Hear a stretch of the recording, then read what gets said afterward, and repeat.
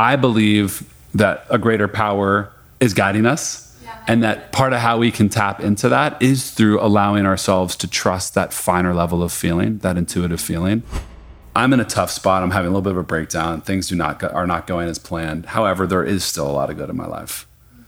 And every time my brain would go to that place of my friends are all excelling, I'm falling behind, I'd feel it for a second. And then I'd go, okay, but let me name a few things that actually are good in my world right now. What are a couple things that I'm proud of myself for? And this became my daily practice. Hello, and welcome back to another episode of Coffee and a Good Vibe. How are you doing today? I hope that right now in this moment, you do a little check-in with yourself. I think that especially when we're moving a mile a minute in our days, it can be so easy to just not ever check in with ourselves. And I think in doing so, you can really honor what's coming up, what parts of you maybe need to nurture into, lean into, and then create the space for yourself to do so. So it is my intention that you do that today. It doesn't have to be right now, but maybe you do it after you listen to this episode. But just make sure that you're constantly, just doing little self-awareness check-ins with yourself, because that will serve you so abundantly on your abundant life journeys. And on that note, I am very excited to present to you guys this special episode that I had the pleasure of recording with Jesse Israel. Now, Jesse is quite the abundant and special human. He is a social entrepreneur, a meditation leader, and former record label executive, known for founding the mass meditation movement, The Big Quiet. Jesse has signed multi-platinum bands like MGMT, but now leads some of the largest meditations in the world, teaches meditation to next generation leaders, and speaks at Fortune 500s and colleges. At the start of 2020, Jesse was invited to go on tour with Oprah Winfrey to speak and lead mass meditations at sold-out arenas throughout the U.S. Jesse's work has been featured in the New York Times, Vice, Vogue, Fast Company, GQ, and the Wall Street Journal. Jesse truly is such a legend, and I was so beyond blessed and grateful to get the chance to, really sit down and connect with him on such a personal and deep level. He has such a beautiful way of storytelling and just making you just so captivated by the words and the stories and the lessons and the wisdom that he shares. And in today's podcast episode, you're definitely gonna want to listen to this over and over again, because I truly know I am, and I was so lucky enough to be able to sit down with him and have this conversation, because I've done hundreds of interviews, and I must say, I'm not just saying this, this is probably one of my top favorite conversations I've had to date. I don't even want to make this intro go super long, because I just want you guys to soak in this episode for the beautiful conversation and episode that it was. I know it's going to leave you and serve you at any stage of life that you're living in, because the themes, the conversations, just the lessons, and the abundant amount of wisdom that Jesse shared in this episode is going to hit. It's going to serve at whatever part you're at in your journey, and just beyond grateful to have this platform and this medium to share it. So if you get value from this episode, it would mean the world if you can share this episode with a friend. I think we're all navigating through life the best way we can, and these types of resources and people who share so vulnerably and authentically can truly help so many. So it would mean the world to myself. I know Jesse would love it if you could share this episode to a friend you think would love the episode. And moreover, if you're getting value from this week's episode, screenshot your phone on whatever platform you're listening on and tag at Jesse Israel and tag Coffee and a Good Vibe on social, because we would love to see that you're enjoying this podcast. Now, I'm going to end it here because you're just going to want to put this episode on repeat. Please enjoy this beautiful conversation that I had with the one, the only Jesse Israel. So welcome, Jesse, to Coffee and a Good Vibe. I feel like we've been having good vibes and some barcode, and we had to press record because our conversation already is so good. I'm stoked to dive into all things about you, but thank you so much for being here today. Thanks for having me in your beautiful home. Feels good on this white couch. I know the beach linen, actually. Beach linen. Yeah. So Jesse, okay, LA local, you live like down the street basically. Mm-hmm. Tell us who you are. Give the people a little bit of background on the abundant human that you are and the work that you're doing today in the space with your brand and your businesses, and a little bit of some action into your past. Yeah. Grew up in Los Angeles. Oh, I didn't actually know that. I thought you were from New York. Grew up in Los Angeles. I was born C-section. Yeah, out of my mom's stomach. Wow. Do you want me to start there? The fun facts. Moved to New York to go to NYU when I was a freshman. Started a record label with my sophomore roommate at the time. We were both 20. Had no idea what the hell we were doing. We started signing. The first band we signed was a band called MGMT. At the time, was like a little college band. I love MGMT. Yeah, that's Time to Pretend. Yep. We wound up making a little dorm room record label to release their music, and they took off. And we had this really cool journey of making sense of the music biz while we were also students. Yeah. Along the way, learned about the importance of meditation because of how burnt out and the kind of intensity of panic attacks I was having at the time, my early 20s. And then that planted in me, it showed me that there was this incredible practice that anybody could do, but that a lot of people didn't know about. Mm-hmm. And as I continued to practice throughout my time in the music biz, I started to feel this calling to take what I learned about promoting bands and throwing concerts and apply it to creating awareness for meditation and wellness. And that led me into my next chapter, which was starting the Big Quiet, which is a mass meditation movement. We gather thousands of people at a time for moments of quiet and culture, really special places.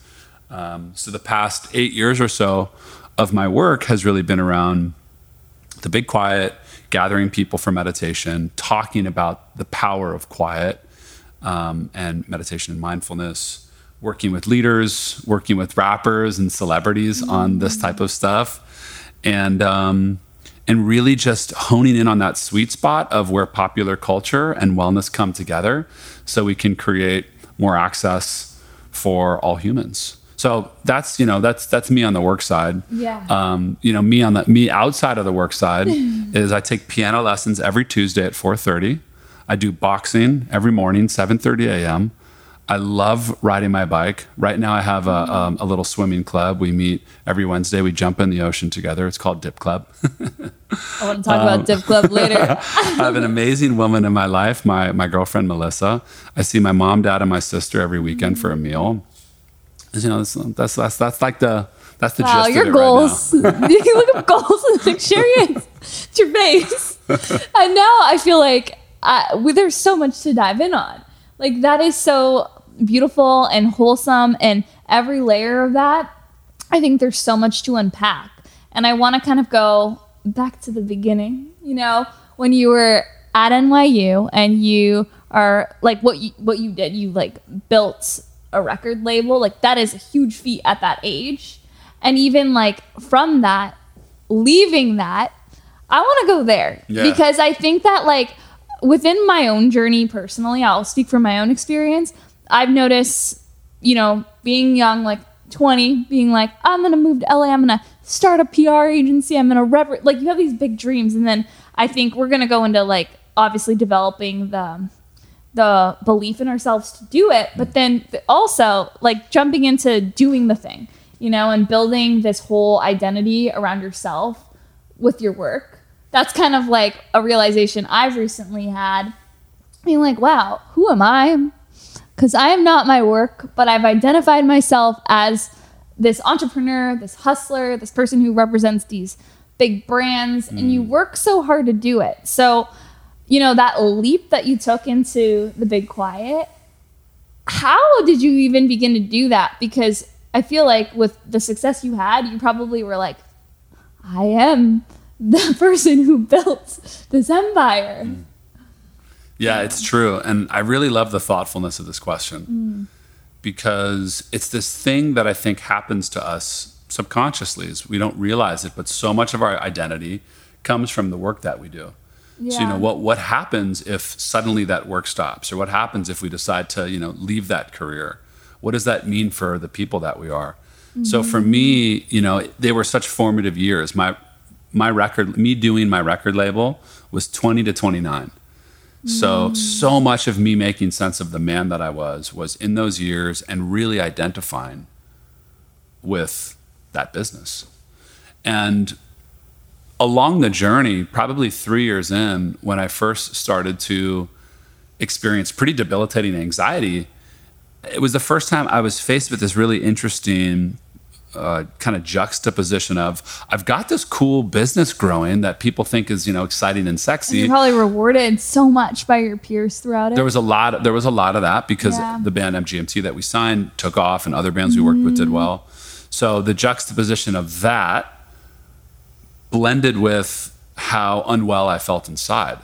And it didn't make sense because I had this cool thing and I was super grateful for it.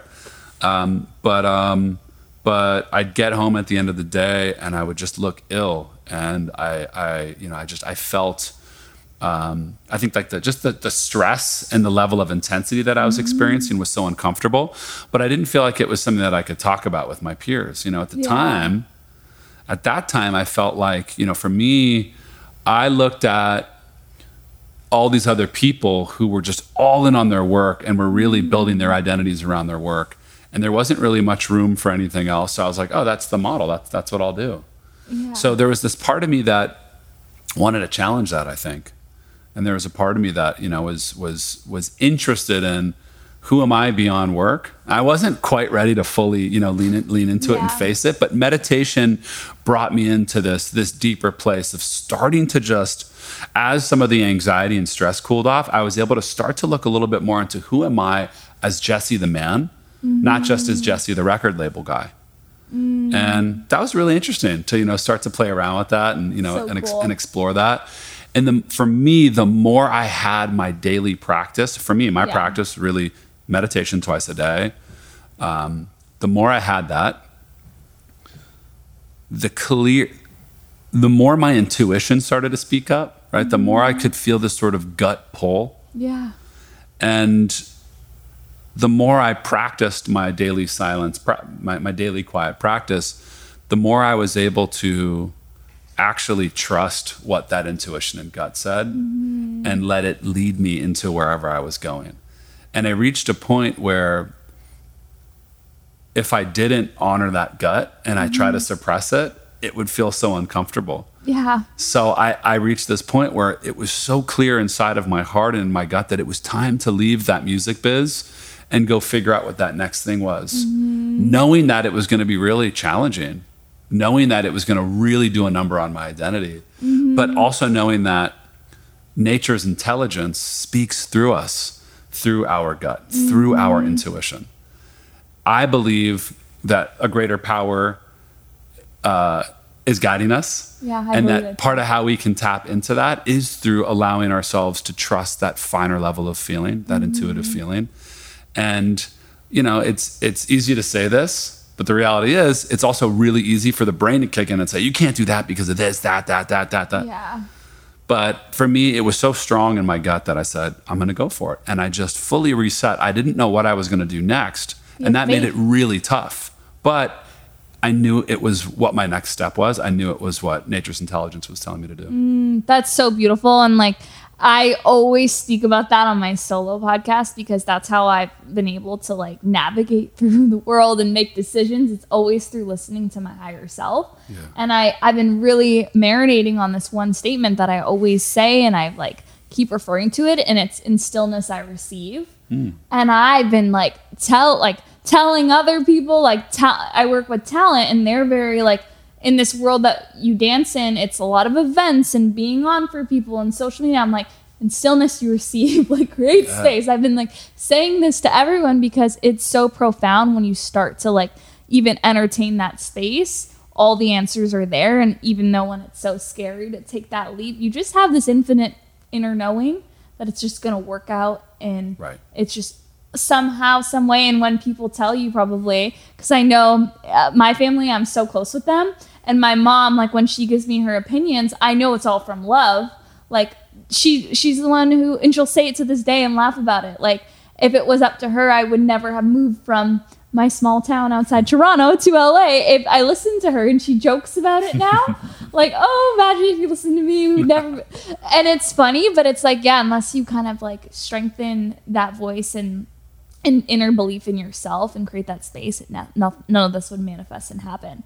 But in your journey, you know, for someone listening who is just even trying to like start their journey with meditation and deepening their solitude practice and the relationship with themselves, what would you say to even entertain it? Because it seems like too, back then when you were opening up this whole portal, I don't think did you have anyone who was like, Jessie, this is how you meditate, this is how you can do it? Like, how did you start? Because it's been a profound practice, and I'm sure your practice today is very evolved from how it started.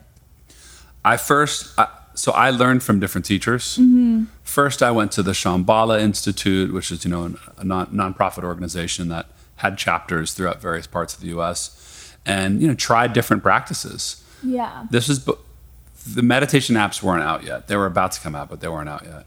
Mm-hmm. And I ultimately learned about Vedic meditation, which comes from the Vedas. Its lineage is rooted in India. And I met a teacher named Light Watkins, and he taught me how to practice Vedic meditation. He gave me a mantra. Wow. And I started practicing with that twice a day. And it was so transformative for me. You know, it brought me so much relief. For people that are listening and interested in similar way to learn this practice without being in person, I recommend an app called One Giant Mind. It's the number one Giant Mind. Wow. And it's a free and great way to learn a similar technique. But yeah, for me, I learned in person. So having that teacher, having that guide was important. And I think when people are interested in starting, even if it's just a couple minutes a day, having a teacher or having a respectable app that can help show people how to do the thing is really important. Otherwise, it's very easy to go to that place of, I can't get my mind quiet. I suck at meditation. It's not for me. It's a thing I hear most from people. Yeah. And the reality is that that's going to be the case for most of us. Like, just being able to stop our minds is not realistic. So learning that meditation can be more about, and that there are practices that go beyond quieting the mind, that there are other ways to go about it, is really important to give ourselves that permission. But, you know, one thing I'll say is my practice hasn't changed that much over the, you know, almost 15 years I've been meditating. You know, it's 20 minutes twice a day, sometimes a little more than 20 minutes. The mantra that I use, that I think in my mind when I practice, that's evolved. I've gotten new mantras over the days, but I still have meditations, plenty of meditations where my mind's wandering the whole time. Yeah. And that's totally fine. And I still have plenty of meditations where I go really deep, my mind gets very quiet, and that's great too. Morning, night meditation, like I do every morning, and then I do in the afternoon or early evening. And then silence, like, do you just, what's your space? What's the vibe? How do you set the vibe? Yeah, so for the style of meditation that I practice, we don't need perfect quiet. You know, I used to do this practice when I lived in New York. Yeah. I would sit on the subway when there was, you know, chaos around me, and I would go very deep in my practice. You know, I used to, when I first got into meditation, when I was running my record label, I would be, you know, backstage at a festival like Coachella, and I would go off to the side and I would sit and I would meditate while there was, you know, 7 or 8 stages blasting music and drunk people with VIP wristbands running around and all of that kind of madness and energy that you see. And I would be there and quiet. So for me, it's just like, it's always been about, how can I bring that quiet to wherever I am and not need it outside of me? Because of that mindset, I do feel like I can meditate anywhere as long as I feel safe. So for me, in the morning, it's in my bed, or I have a chair that I really like. And then the afternoons, I usually meditate on my couch. But if I'm out and about, like today after this podcast, I haven't gotten my second meditation in. Yeah. I'll probably go do it in my car. Wow. Before I drive, 20 minutes. Come out of the meditation, reset, ready to take on the weekend, feeling good. I love that so much. Do you ever feel off when you don't do these practices? It's a non-negotiable, but do you ever feel, I know you're probably so evolved where you don't miss a day, but has there been something where you've missed a practice, and do you feel it right away, or? It's noticeable for me, yeah, for sure. Yeah, and just to be clear, it's like, yes, I practice twice a day, but there's probably like 1 or 2 days a week where I only do the morning. Okay. I'm not like, there's 2 meditations a day, 7 days a week. I'm not like 14 out of 14 meditations every week. I'm probably like somewhere between like 11 and 12 out of 14 every week. So I think it's also really important for us to be easy on ourselves and realistic. But yeah, always get at least 1 in. And it's been a while since I've missed not meditating at least once. But I definitely have my practices that go beyond meditation. And when I fall out of rhythm with them, it's noticeable for sure. I think when something is so good for the body, right? It's the same as sleep. It's the same with meditation. When something's so good for the body, if we miss it or we fall out of routine, the body is going to respond. The body knows. When we get a shitty night's sleep, or if we just like don't sleep one night, we're out doing our thing, the body feels it the next day. And I think that's a really healthy response for the body to keep us in check. So with meditation, my body knows how good it is, how replenishing it is of rest, and how much it helps my internal mental state and then beyond. So if I miss it, my body will give me those little nudges. Yeah, I think it's so profound too, because the more you create that practice, I'm sure it serves you so much on every front, with your relationships, with your decisions, and just every way possible. And I kind of want to go into, the big quiet. How did the business emerge? Like, you had the deep awareness of like the pivot. I'm going to pivot into my purpose, and this is my true purpose. This is what I want to do. Where did you begin? Like, how did that journey evolve into what it was? Because you shared stages with Oprah. You've gotten so much success and light from it. And also, like, you got the same type of like acclaimed, like, society, all the love. You got the same thing with the new venture of Big Quiet. That's right. So how did that take off? Yeah. So I mentioned how I was meditating throughout my time in the music biz and how helpful it was. Yeah. And it was actually at music festivals when I would be doing my thing, taking my little meditation breaks, when other people in the industry would start to come up to me and ask me what I was doing. Sometimes other music managers or label people, sometimes even musicians. And we started to do these little group meditations at festivals. That's so cool. And it felt really meaningful to share quiet with people from the industry while surrounded by so much literal noise. And it just started to seed in me this interest that I was seeing, which was that busy, successful, self-starter, active people wanted permission and space to get quiet. If they wanted that at festivals, I figured they probably wanted that anywhere.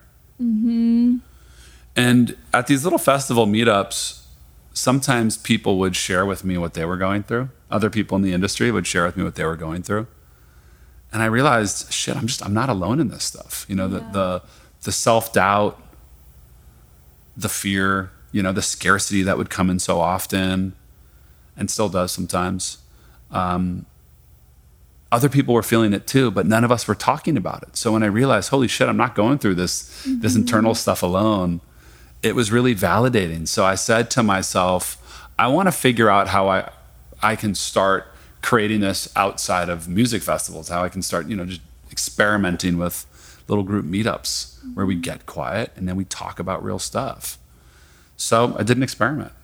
And this is why I for anybody that's listening, that's maybe interested in starting something new or exploring a career transition or is feeling that intuitive pull to do more or to do something different, I always love recommending that people experiment. Try little projects with low expectation and just see how it feels. And that's what this was.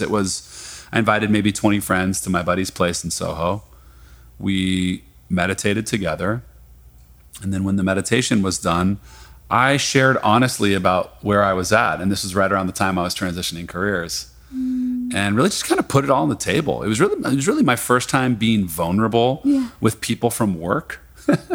Because we were out of work, we were at my buddy's apartment. I felt like I could do that. But other people, when I finished speaking, other people chimed in and other people shared what they were going through. And it was so interesting to see the people that I looked up to so much in work, other people, like you said, that were getting all that love from the external world. You're successful, you're crushing it, major posts on social media, lots of money being raised. To hear people like that also communicating those internal challenges and those fears. And a lot of it for people, I think, is around self-worth and comparison. So I remember just hearing that and seeing that and being like, whoa, there's a real need for there to be space for active people to slow down and get quiet and then check in and talk about real stuff and support each other. And that was it. And to do it in a way that felt accessible. That wasn't necessarily at a yoga studio or, within more of a wellness context. Yeah. Just my buddy's loft.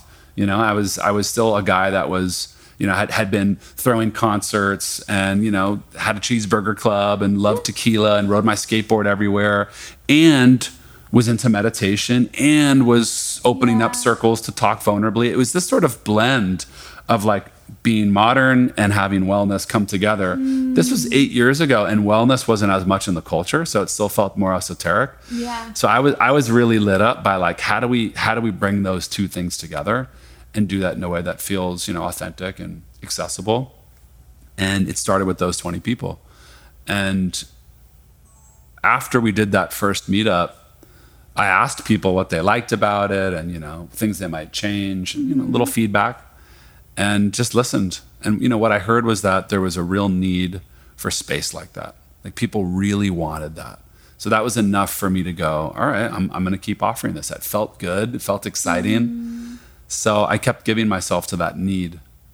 And another thing I'll pause for a second, say for anyone that's listening that is considering a change or a transition, that, when we're able, and this actually applies to people who feel good in their current careers too, whenever we can get clear about what the most pressing needs are, what are those things that people are really looking for support around, things that are said, maybe things that are unsaid, and how can we best position ourselves to use our gifts and to use our talents to serve those needs? My belief is that nature supports that. And that thing will grow as long as you're connected to the need and the why behind it and how it aligns with your gifts. So that's what it was for me. I loved community building. I loved leadership. I loved storytelling and sharing vulnerably. I loved quiet. And I could see what the need was. So I just followed that. Had absolutely no idea what a business model would look like. Literally, I was living off of a few months of savings I had from my label. And that's what I followed. And there was that strong intuitive pull, like we mentioned. And then from there, we watched it grow to, our 5-year anniversary. We're on tour with Oprah. And I was guiding meditations in arenas of, 17,000 people. And I believe that when those things are lined up in the way we've discussed, that's what happens. That's so beautiful on every level, from like the beginning with your vulnerability. It's almost like your vulnerability gave everyone else permission to be vulnerable and open up. And it takes that so much courage. Like your whole journey, it was so much courage and self-awareness to even have that like uncovering of like, this is my gift. This is what I like to do. This is what lights me up. This is what doesn't. And moving in that way of what feels good. The universe, God, whoever you believe in, opens up the pathway. Yeah. And it's so crazy because I think about that all the time with things that I want to do and create in the world all the time. Like even with these events that we were talking about before, and I've talked about them in my solo podcast because I grow so much from them. There's so much I've been learning through that process of like, I love to connect people. I love to create these spaces. And then, like the last one really burnt me out. Like not the Malibu, the April one, it burnt me out so much where I like lost that connection. And I'm so self-aware and I journal and create space for myself to like look within if something's off or why I feel off. And I know exactly why I felt so disconnected from it. But I started this whole platform because it makes me like, I love to just connect and do it from like such a heart-centered place. Even with the podcast, like I feel like, you love to do it, so you just do it because you don't care about the money. And I always think when people start thinking logically almost of like, oh, where's the ROI from this decision? Like me connecting all my friends in an apartment in Soho, like it's this much time and energy to do all that. Like how much money, like it makes you lose everything from like the heart and the intention. And then you can't let the blessings almost unfold.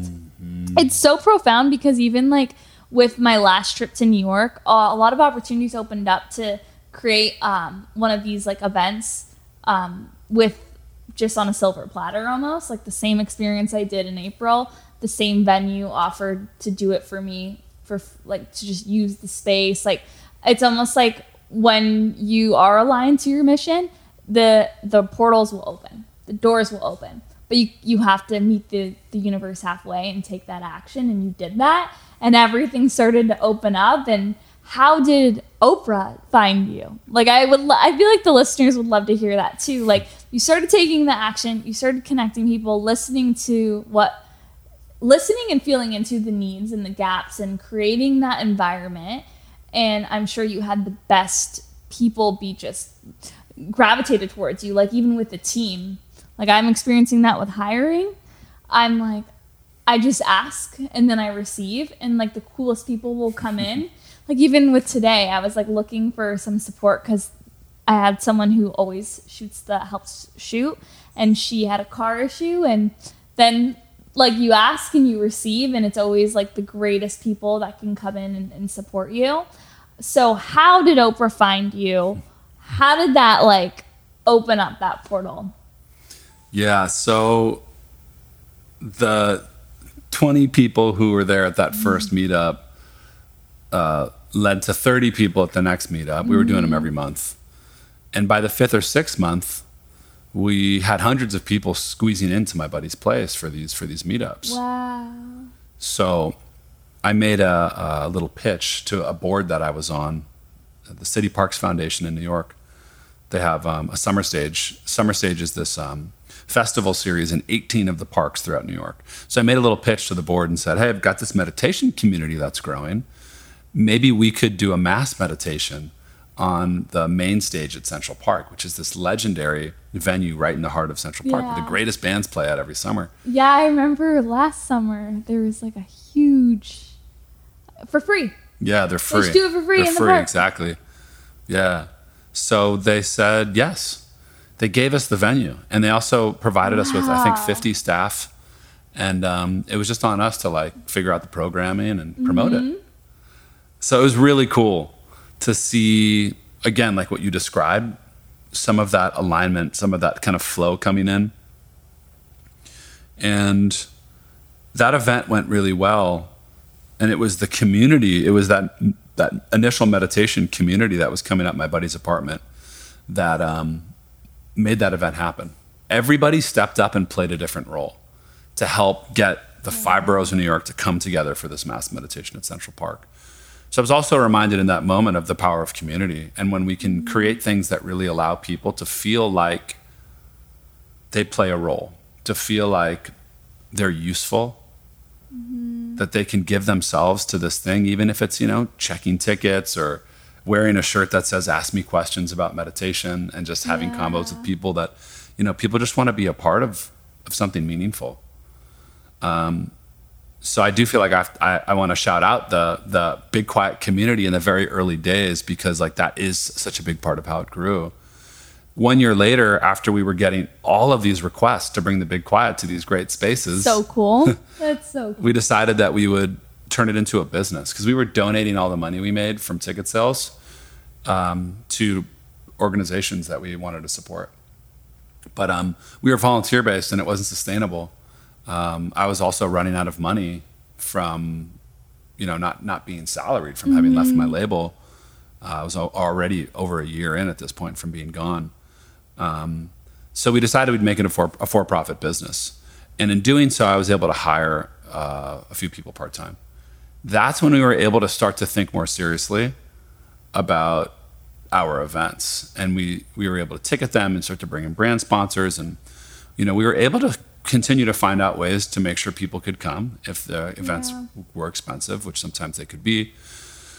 But it continued to grow. Actually, once we monetized it, once we said, hey, we're charging, there's a price for this thing that we put so much work into, it actually grew. I believe that people really people see value when there's money exchange. Yeah. So it's actually a really important, thing we do. Yeah. A lot more people actually showing up. I think we've seen when we have free events, we get about a 50% no-show rate. And when it's charged, that number goes down.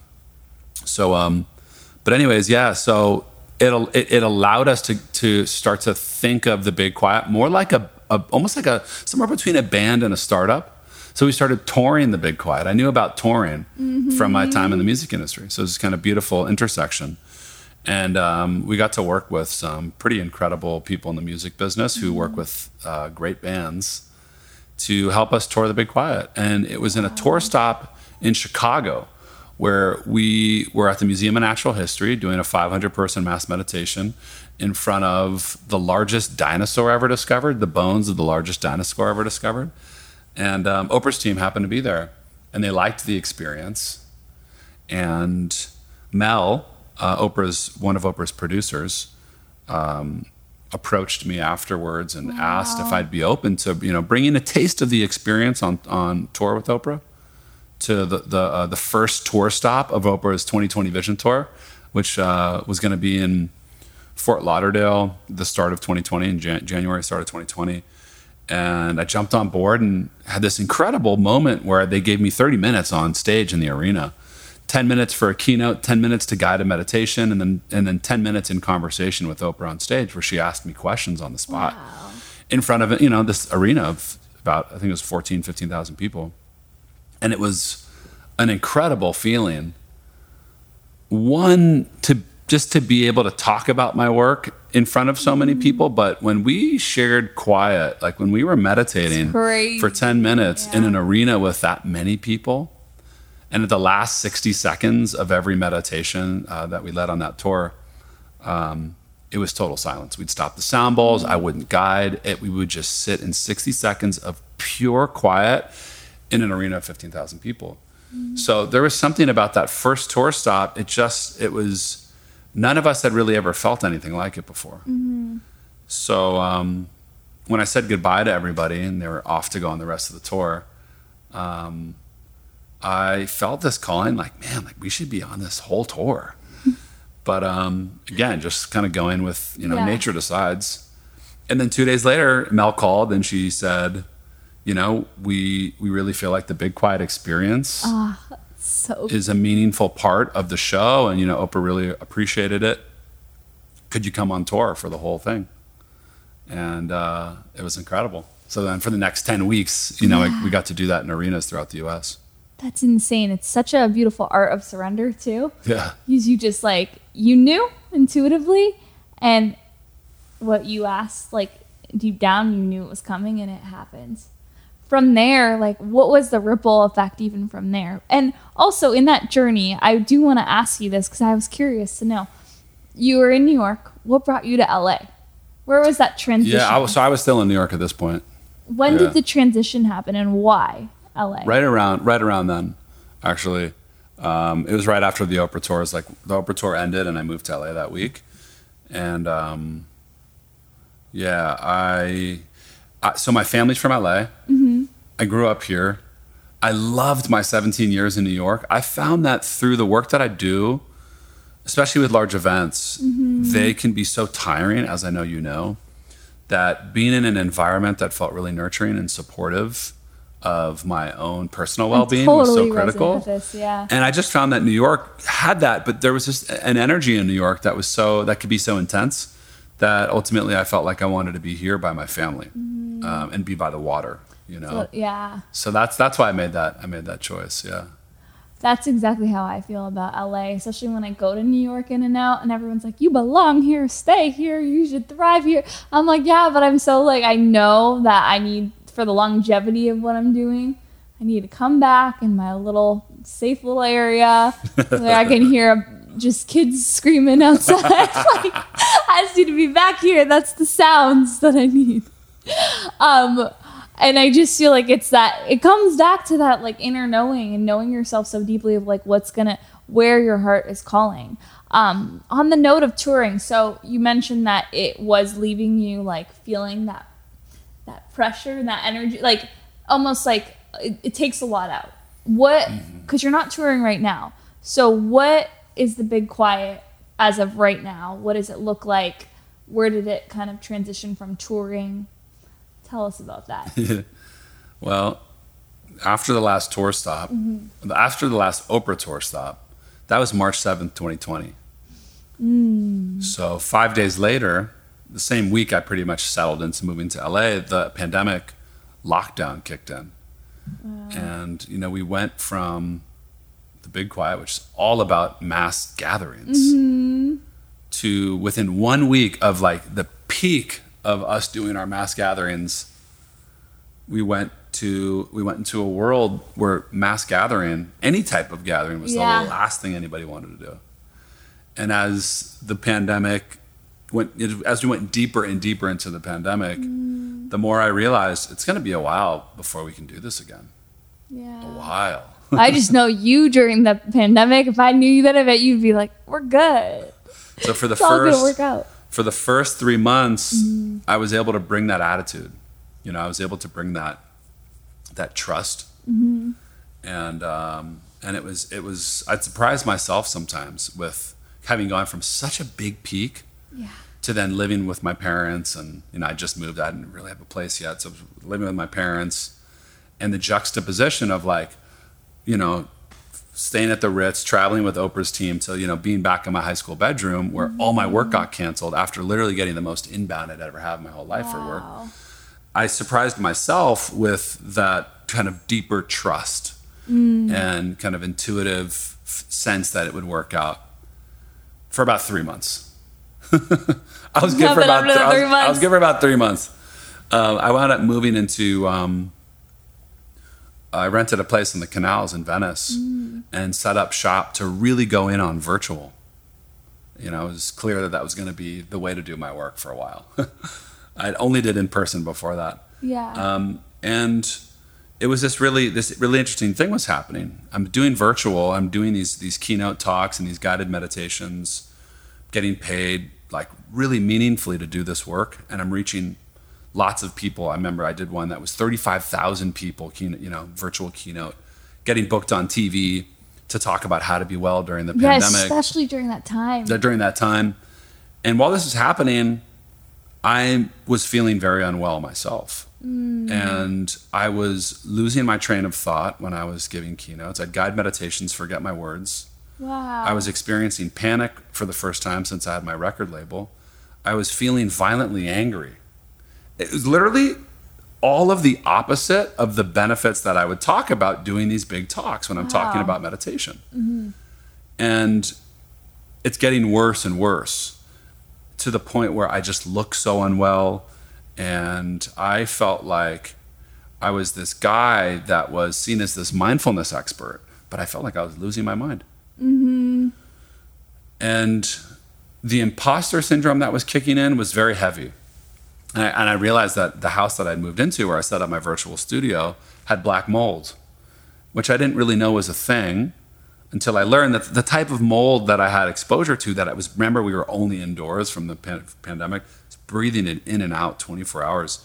It can have really significant neurological damage. And it really affected my brain and my body.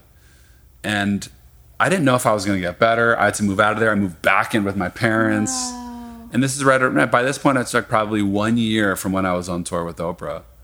And I was so convinced that my work was done, because who would want to hire, a figure in wellness that's not well? Who would want to hire a meditation teacher whose own brain isn't functioning?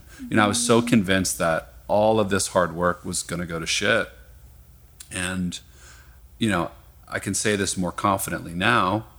I'm a big believer that our thoughts create our reality. I live by that. And that we find the evidence for what we choose to believe. Yeah. And the more I chose to believe that my career was going to end, the more I told myself that was the case, the more real it became. My work slowed down. I pushed away. I didn't believe in myself. I didn't believe that I was capable of delivering the message that I've been delivering on tour with Oprah and for the 5 years before that. And I pushed away from friends. My romantic partnership ended. And I kind of became a shell of myself. And I was very unwell. I felt very sick. The healing process was very slow. So it was really challenging, to go from such a peak to 1 year later at what felt like such a low. And that's when I really realized that although we've talked a lot about intuition and trust and a lot of these beautiful concepts, so much of my identity, this brings it back full circle, so much of my identity, my sense of worth, my ability to feel happiness was tied to how big the big quiet had become. Wow. The bigger it got, the larger the venue, the more people, you know, the higher the speaking fees, the Oprah, the whoever, the more all that built up in me naturally, understandably. And then to reach this point 1 year later where it was I literally at that point felt like it was all gone. Like it was silent. I didn't have any work. I had no revenue coming in. I had no romantic partner. I wasn't seeing friends. It was literally the big quiet. I mean, it was stillness. The opposite of where I thought I'd be 1 year from finishing the Oprah tour, you know, that week before the pandemic kicked in. And, you know, the gift in it was that through that painful process of letting go, I came back to, I was able to I kind of didn't have a choice, you know, it was like I was living my life looking at what I thought my life was going to look like and looking at what I had and feeling like it was just like getting further and further away. And it really forced me to see the good that still existed in my life. It's a really tough thing to do when we're experiencing pain. And it actually can be one of these cliche toxic positivity things. But it actually was so necessary for me at a certain point to go, all right, yes, I'm in a tough spot. I'm having a little bit of a breakdown. Things are not going as planned. However, there is still a lot of good in my life. And every time my brain would go to that place of my friends are all excelling, I'm falling behind, I'd feel it for a second. And then I'd go, okay, but let me name a few things that actually are good in my world right now. Yeah. What are a couple things that I'm proud of myself for? And this became my daily practice. It was really cultivating that sense of worth and that sense of love for myself that wasn't dependent on work, but was just dependent on me and the fact that I get to be on this earth and the beautiful people in my life and the things I have access to. And the more I built that up, the more I started to connect with something for the first time that I'd never experienced before, which was a feeling of happiness that wasn't tied to work. Oh, that's beautiful. And it kind of came from, you know, inside of me. And from that place, going into 2022, I had this whole new foundation and energy for how I could look at work and for how I could look at, you know, my time on this planet. And it was the greatest gift because coming from that sort of inner place of happiness, it shifted what I chose to give myself to with work and relationships and how to spend my time. And then, of course, from that place, my work really started to take off again because I was coming from something that was rooted more in a love for myself and a love for life. First off, thank you for sharing that story because it was so, you always speak so much truth in your whole journey. You lead with vulnerability, but I really want to honor you for sharing that because I think that by you sharing that vulnerability and that time, so many people listening can resonate with that. And it's just takes a lot of courage to do that. So thank you for sharing that. And it's so crazy to me always when the universe throws you these curveballs, how it's all how our response to life determines what we get out of life. Yes. And I always tell myself that with like certain things that I've been dealing with on a personal note. And it's like, it's sometimes these cards that and you can play the why me? Oh, I don't deserve this, but I will flip it and I'll always say like, no, I'm getting this like adversity because I can handle it. Yeah. And because it's a test, because you're meant to do such great things in the world and you're meant to, and like the things you're doing now, you're meant to help so many more people. It's like the universe is like, Jesse, you wait. What's coming? We wait. But you have to go through this chapter and this devil of like training of a pain, and like you have to be at the lowest of the lows to then help someone else through this, because it's almost like if you didn't experience this level of pain. I always tell myself that when I'm going through a really hard time, I'm like, no, I'm just supposed to go through this because then I can actually relate to someone who's maybe going through this emotion in the future. And like when I work through this, you're able to help someone navigate. And it seems like that whole time that you went through, that you were in it for like that whole journey, it's such a beautiful, now you look back and it was the most beautiful, profound time because it made you who you are and it brought you to your partner today, the life you have. And I think it's just such a beautiful, you're a really great storyteller, because I can listen to you talk forever. The story of that whole journey into where you are now, I hope someone listening, no matter what their story is, they can have that like light and inspiration that they can get out of it. And there's purpose in that pain, because everyone goes through their own stories and their own unique experiences, and no one's cards are the same, but it's like what you can take away from someone's. And with everything you're doing today, you have a lot. And I think following you on social and like seeing you, and also we're so lucky to live in an environment like LA, especially on the West Side. I feel like there's so much community and goodness here.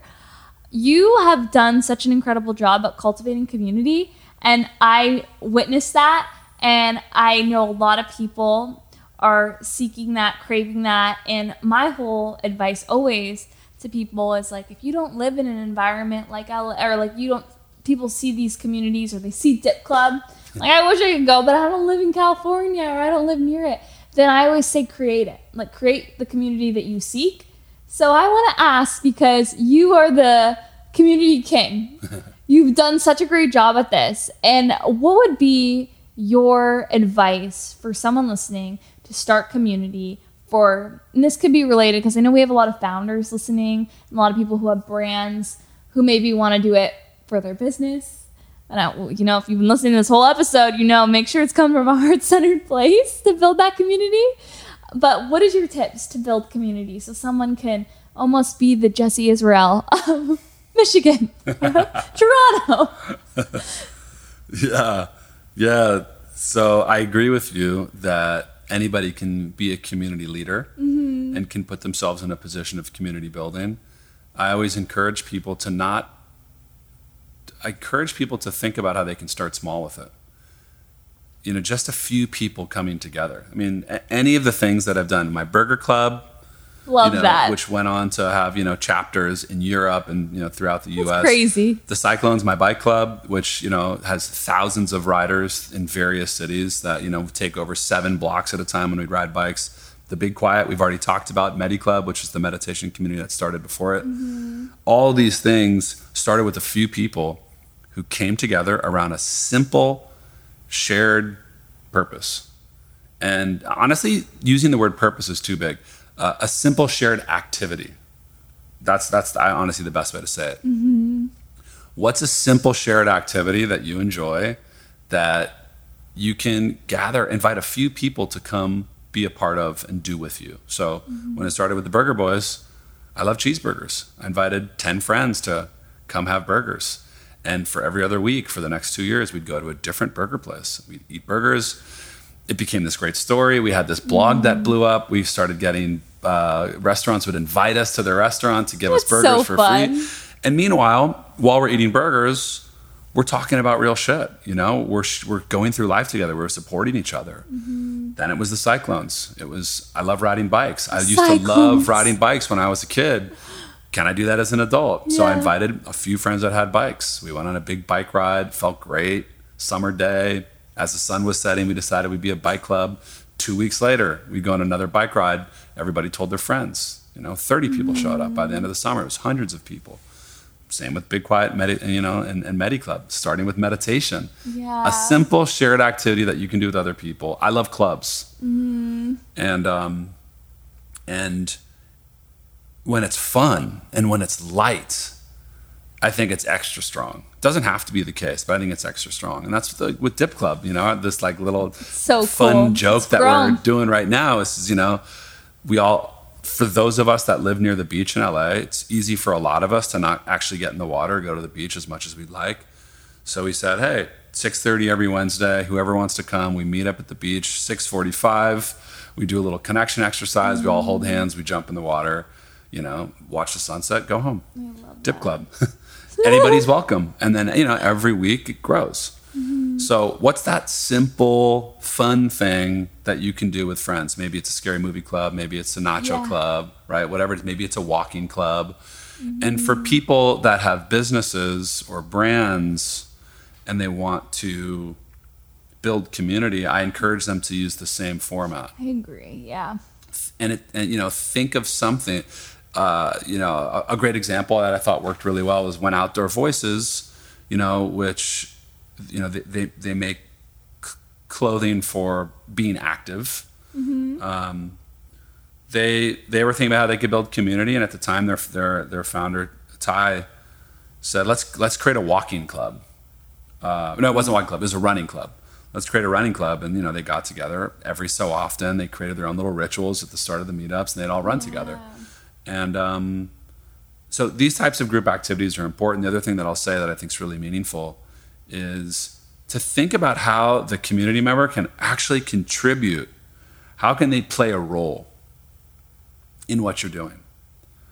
And to me, this is such an important thing for people to consider when they're thinking about community. It's the difference between throwing an event and throwing a community gathering. So an event oftentimes will not necessarily involve the attendee. Maybe they're sitting in chairs, maybe they're watching people speak, or they're seeing a band perform. That to me is more of an event.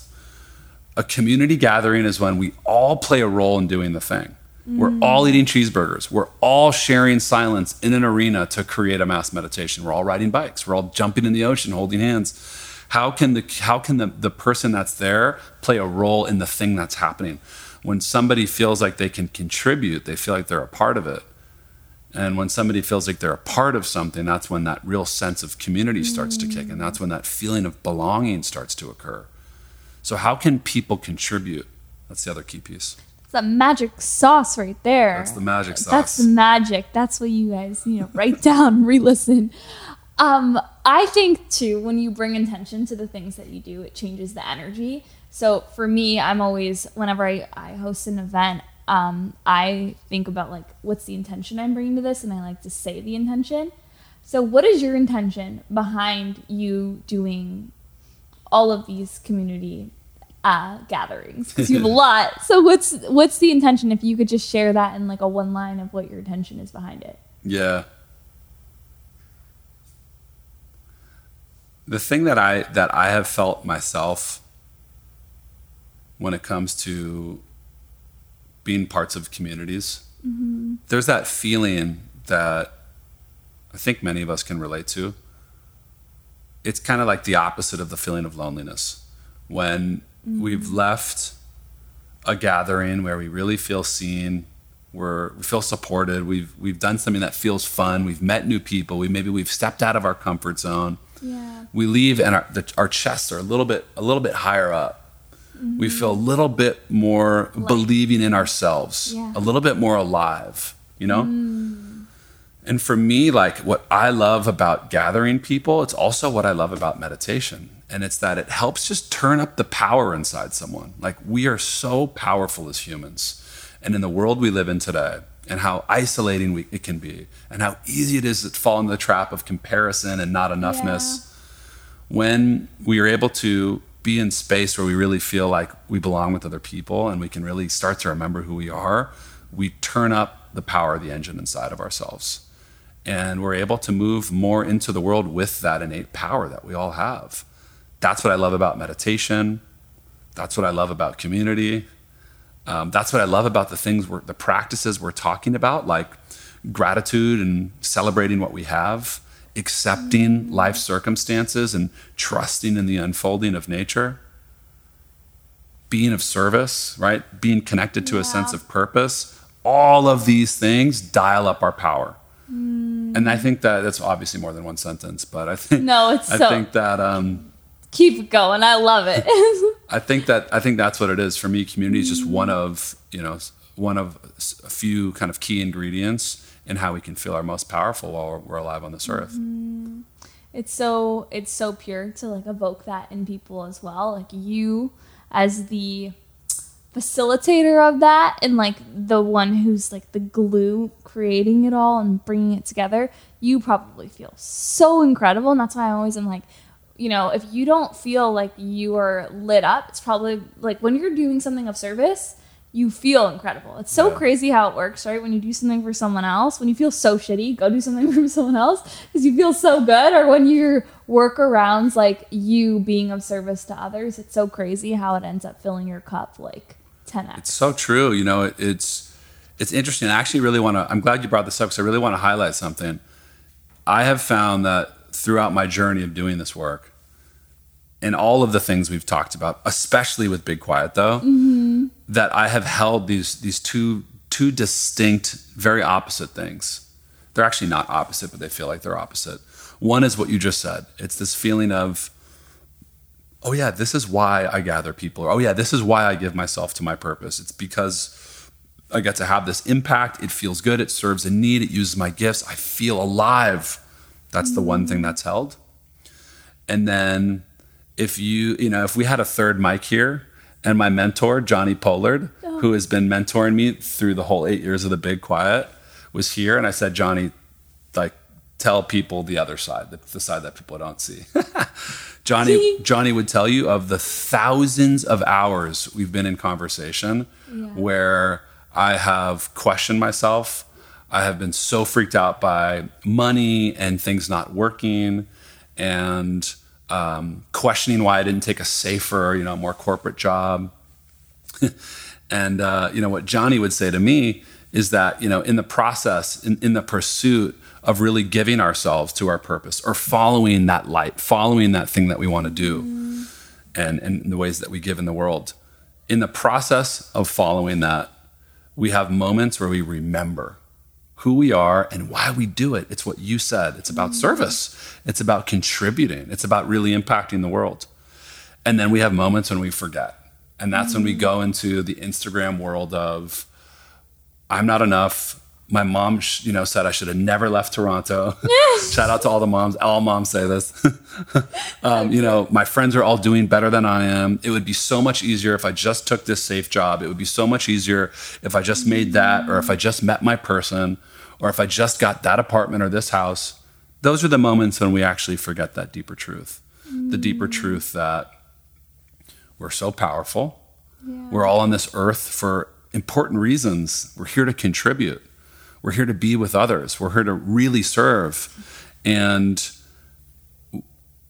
if we're able to accept life's circumstances and really trust in the process of how nature unfolds, all the things that are happening, we can see that the life we're living, the highs, the lows, they're all happening for this really important reason. We're able to stay in this place of remembering and just enjoy the journey that is life. But I say that coming from this place of having so many moments where I forget that. Yeah. And the more we forget, the more we're able to live in periods of remembering. I could listen to you talk forever.